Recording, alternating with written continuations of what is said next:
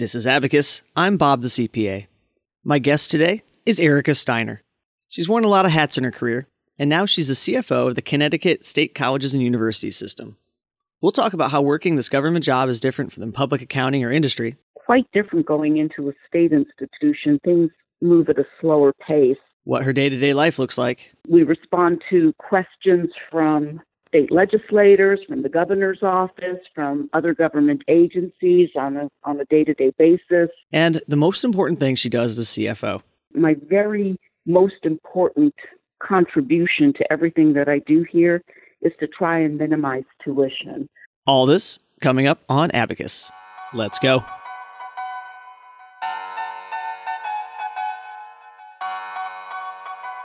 Learn everything you need to know to have a successful and fulfilling accounting career. Whether you're on the partner track or you're making your own path, this is Abacus.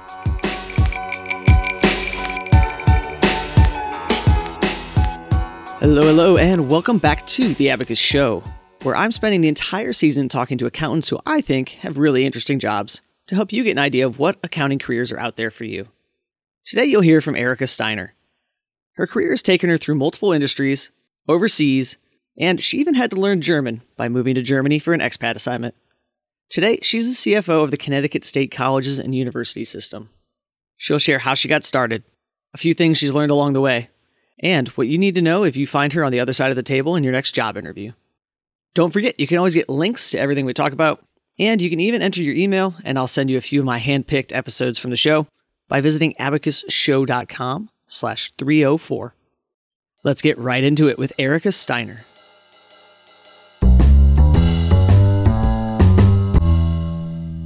All right. And so I was taking a look through your LinkedIn profile. I know it's kind of hard to get good detail from that, but it kind of gave me a broad strokes of kind of where you've been and what you've been up to. But would you mind just giving us maybe the high level view of what you're doing now and kind of what the day-to-day looks like now, and then maybe the jobs you've had along the way that kind of helped you get to where you are?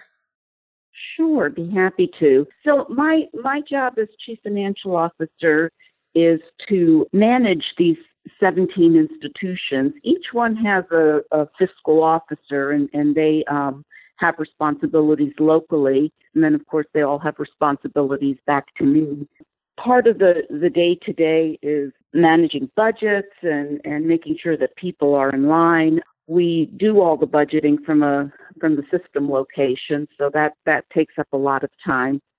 And we issue 4 audited sets of financial statements every year, and that takes some time too. So even though we are state organizations, we have to issue our separate financial statements. That's also another interesting point, is for those of the listeners who have spent some time in industry, it's quite different going into a state institution. Things move at a slower pace, more like a glacier than a waterfall.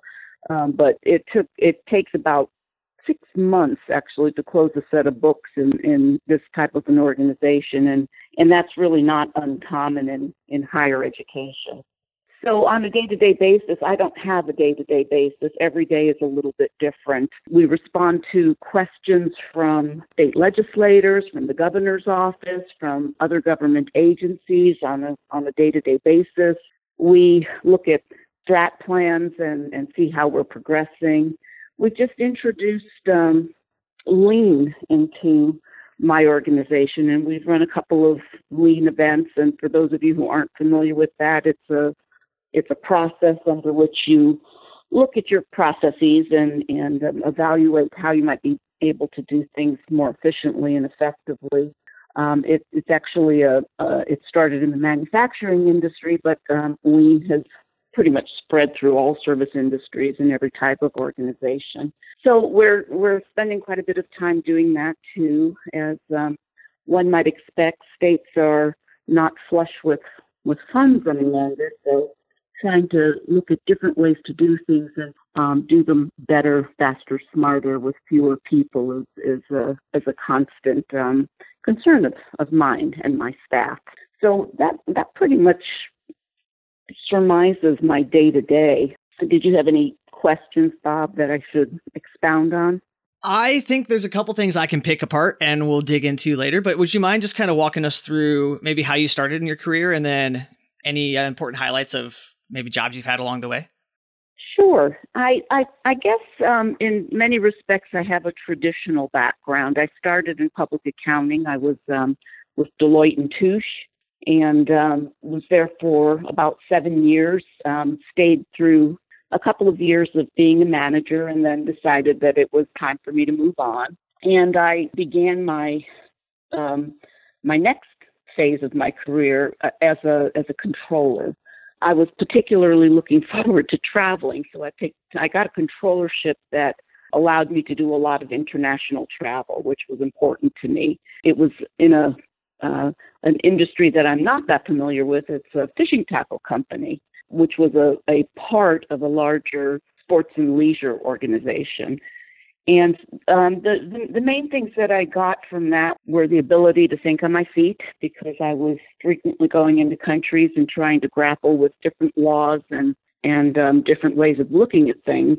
And, just being able to manage my own world a little bit. And I went from there and continued to larger controllership. So every move that I made in my career was upward. I was fortunate enough not to do any lateral moving.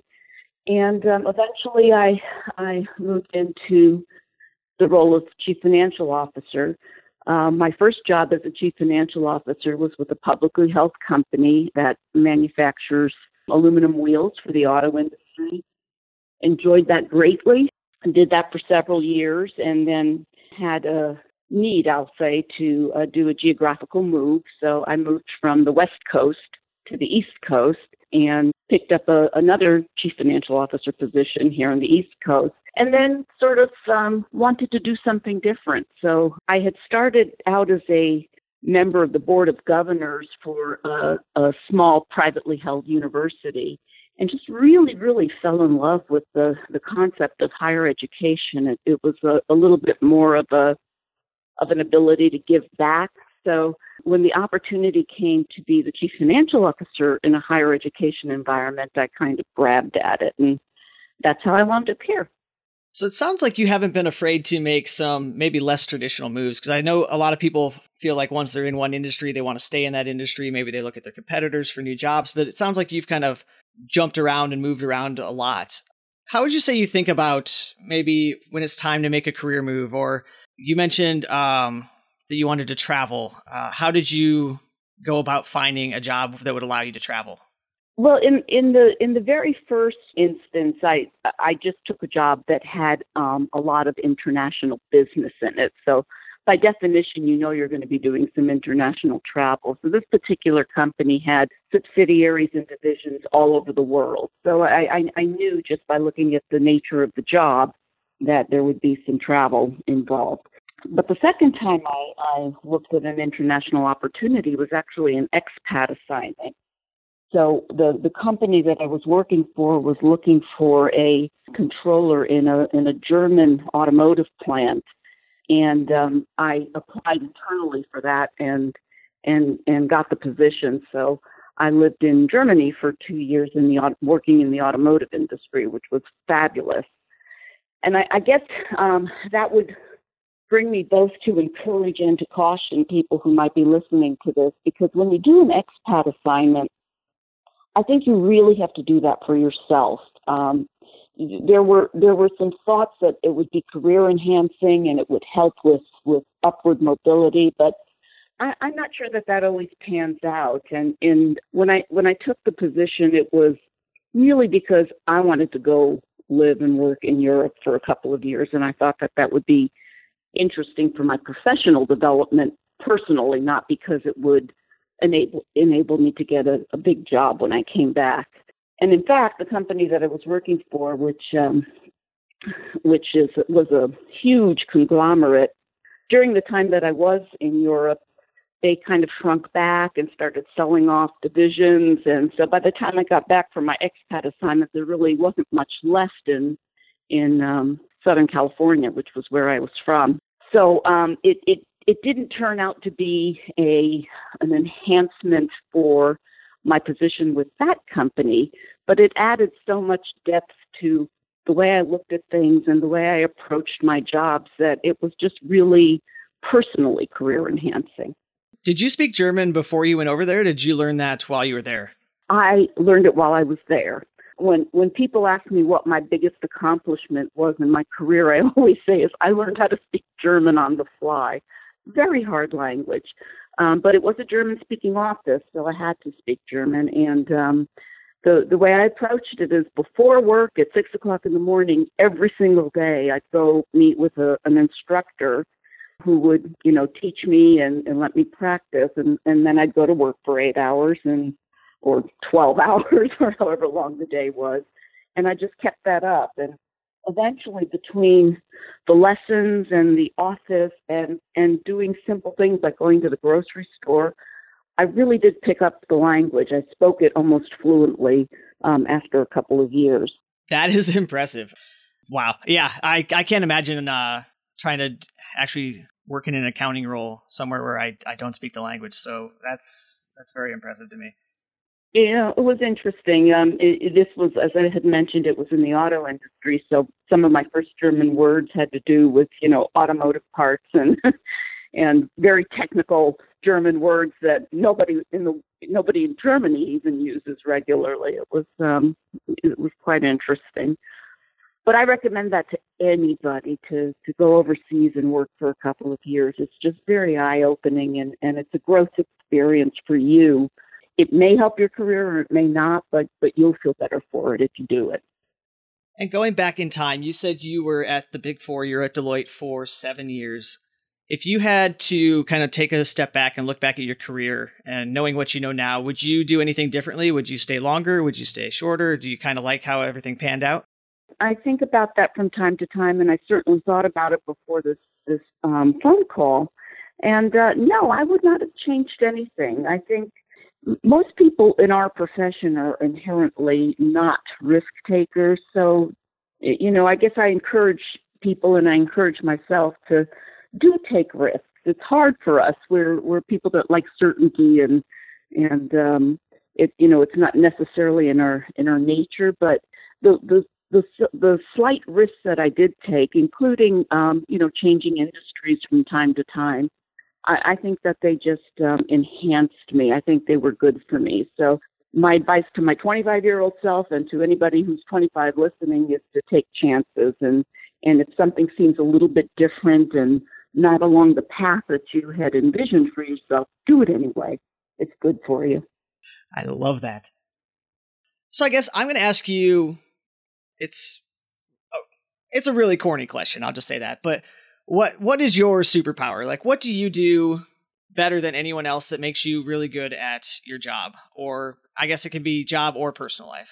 I'll start with my job because those of us who have spent time in accounting take it for granted. It seems like it should be easy. What's so hard about accounting?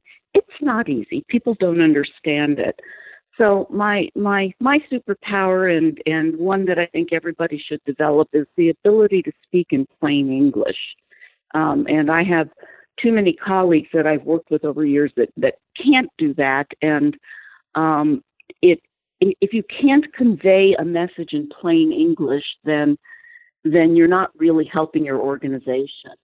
So that's been the feedback, the positive feedback that I've gotten from presidents that I've worked with is that I can speak in a language that everybody cross-functionally can understand. And I think that that's a trait that I would recommend for everybody to work on.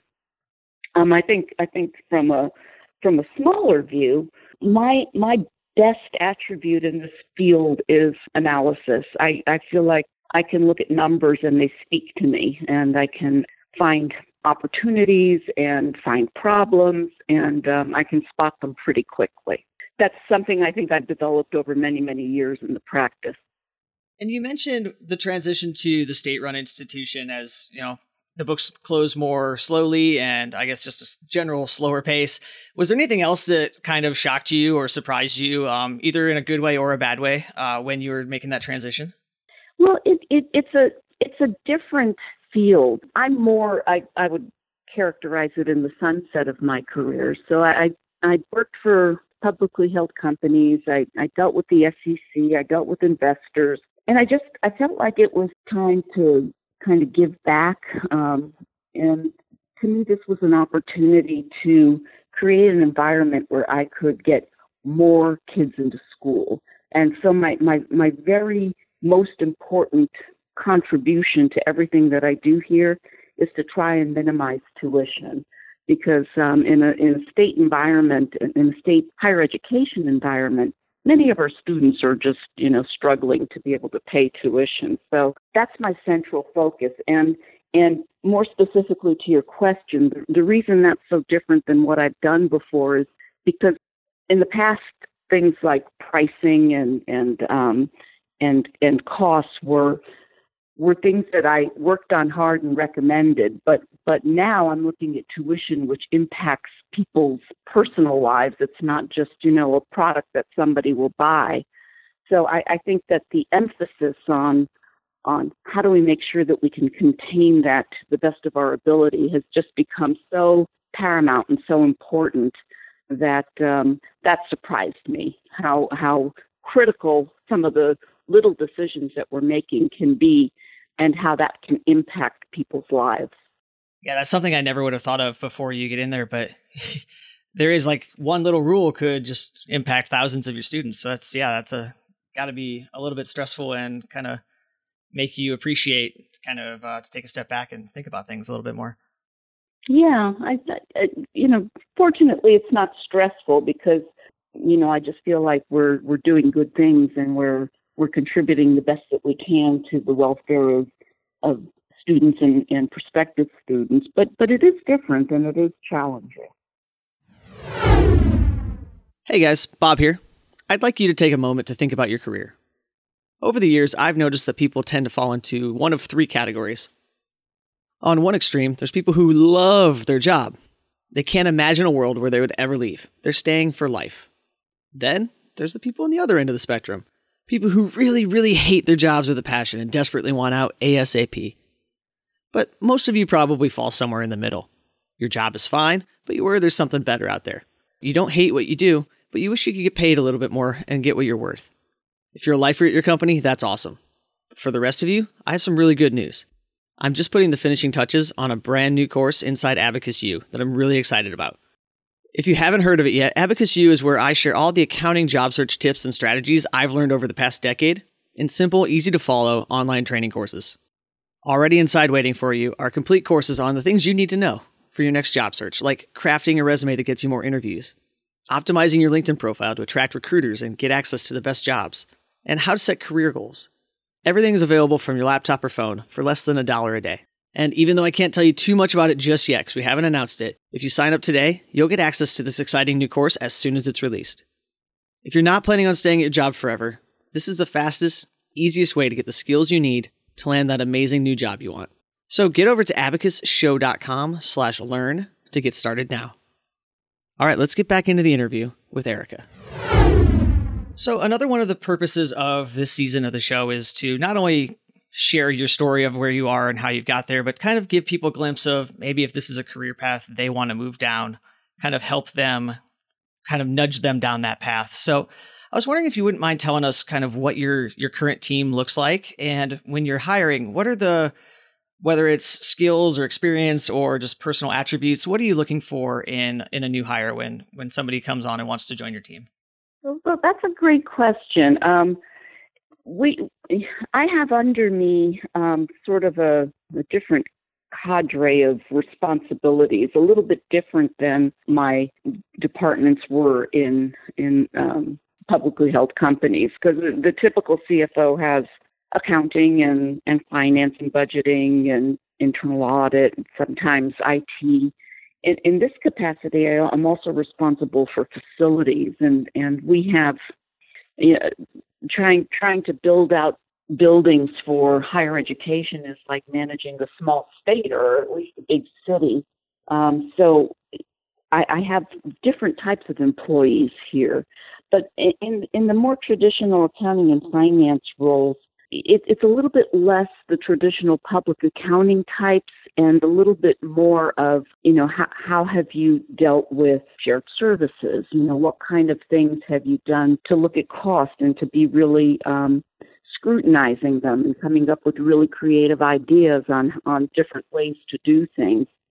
My staff right now is spread all over the place. Each one of my institutions has a head of finance, a chief financial officer, and I also have a local staff in the system office, we call ourselves. And I've got a director of budgeting, I have a controller, I do have an internal audit department, and then I have this facilities organization. I have contracts reporting to me. So I think if someone is interested in a career path that will give you a lot of variety, going into a CFO-ship is very interesting. You get to do a lot more than just the accounting that you might have started in. But if you wanted to start a career and work your way up in something like higher education, going for a controller position would be a good thing.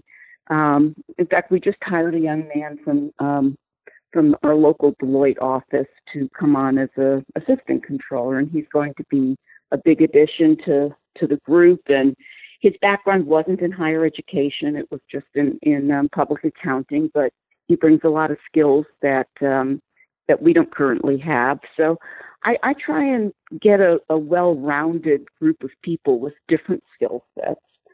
And really, if I was interviewing, what I would be looking for is probably a little bit more in terms of attitude and the willingness to be creative and try things rather than simply the resume itself. So I get a lot out of the chemistry between either me and the candidate or my staff at large and the candidate.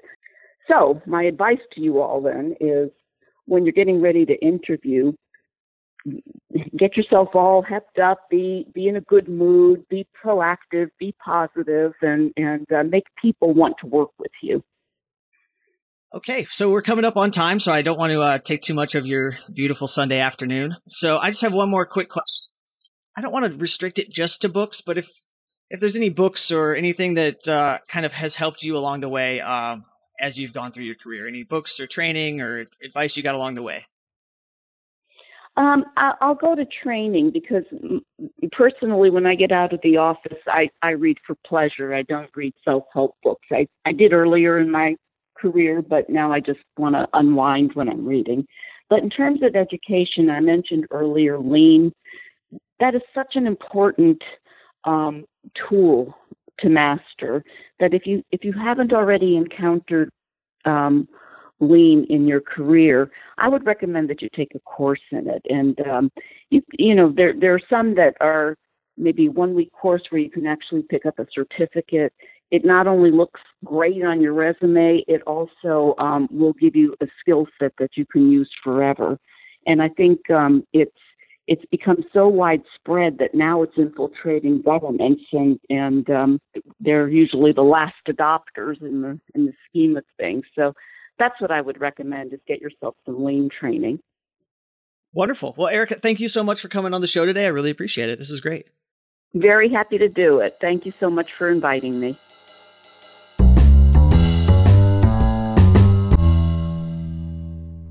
All right, guys, that's it for today. Thank you again so much for listening. If you enjoyed this episode, don't forget to head over to the show notes at abacusshow.com/304. And while you're there, pop in your email in the little box at the top, and I will personally send you 3 of the most popular episodes we've ever had here at the Abacus Show. Thanks for listening, and I'll see you next time.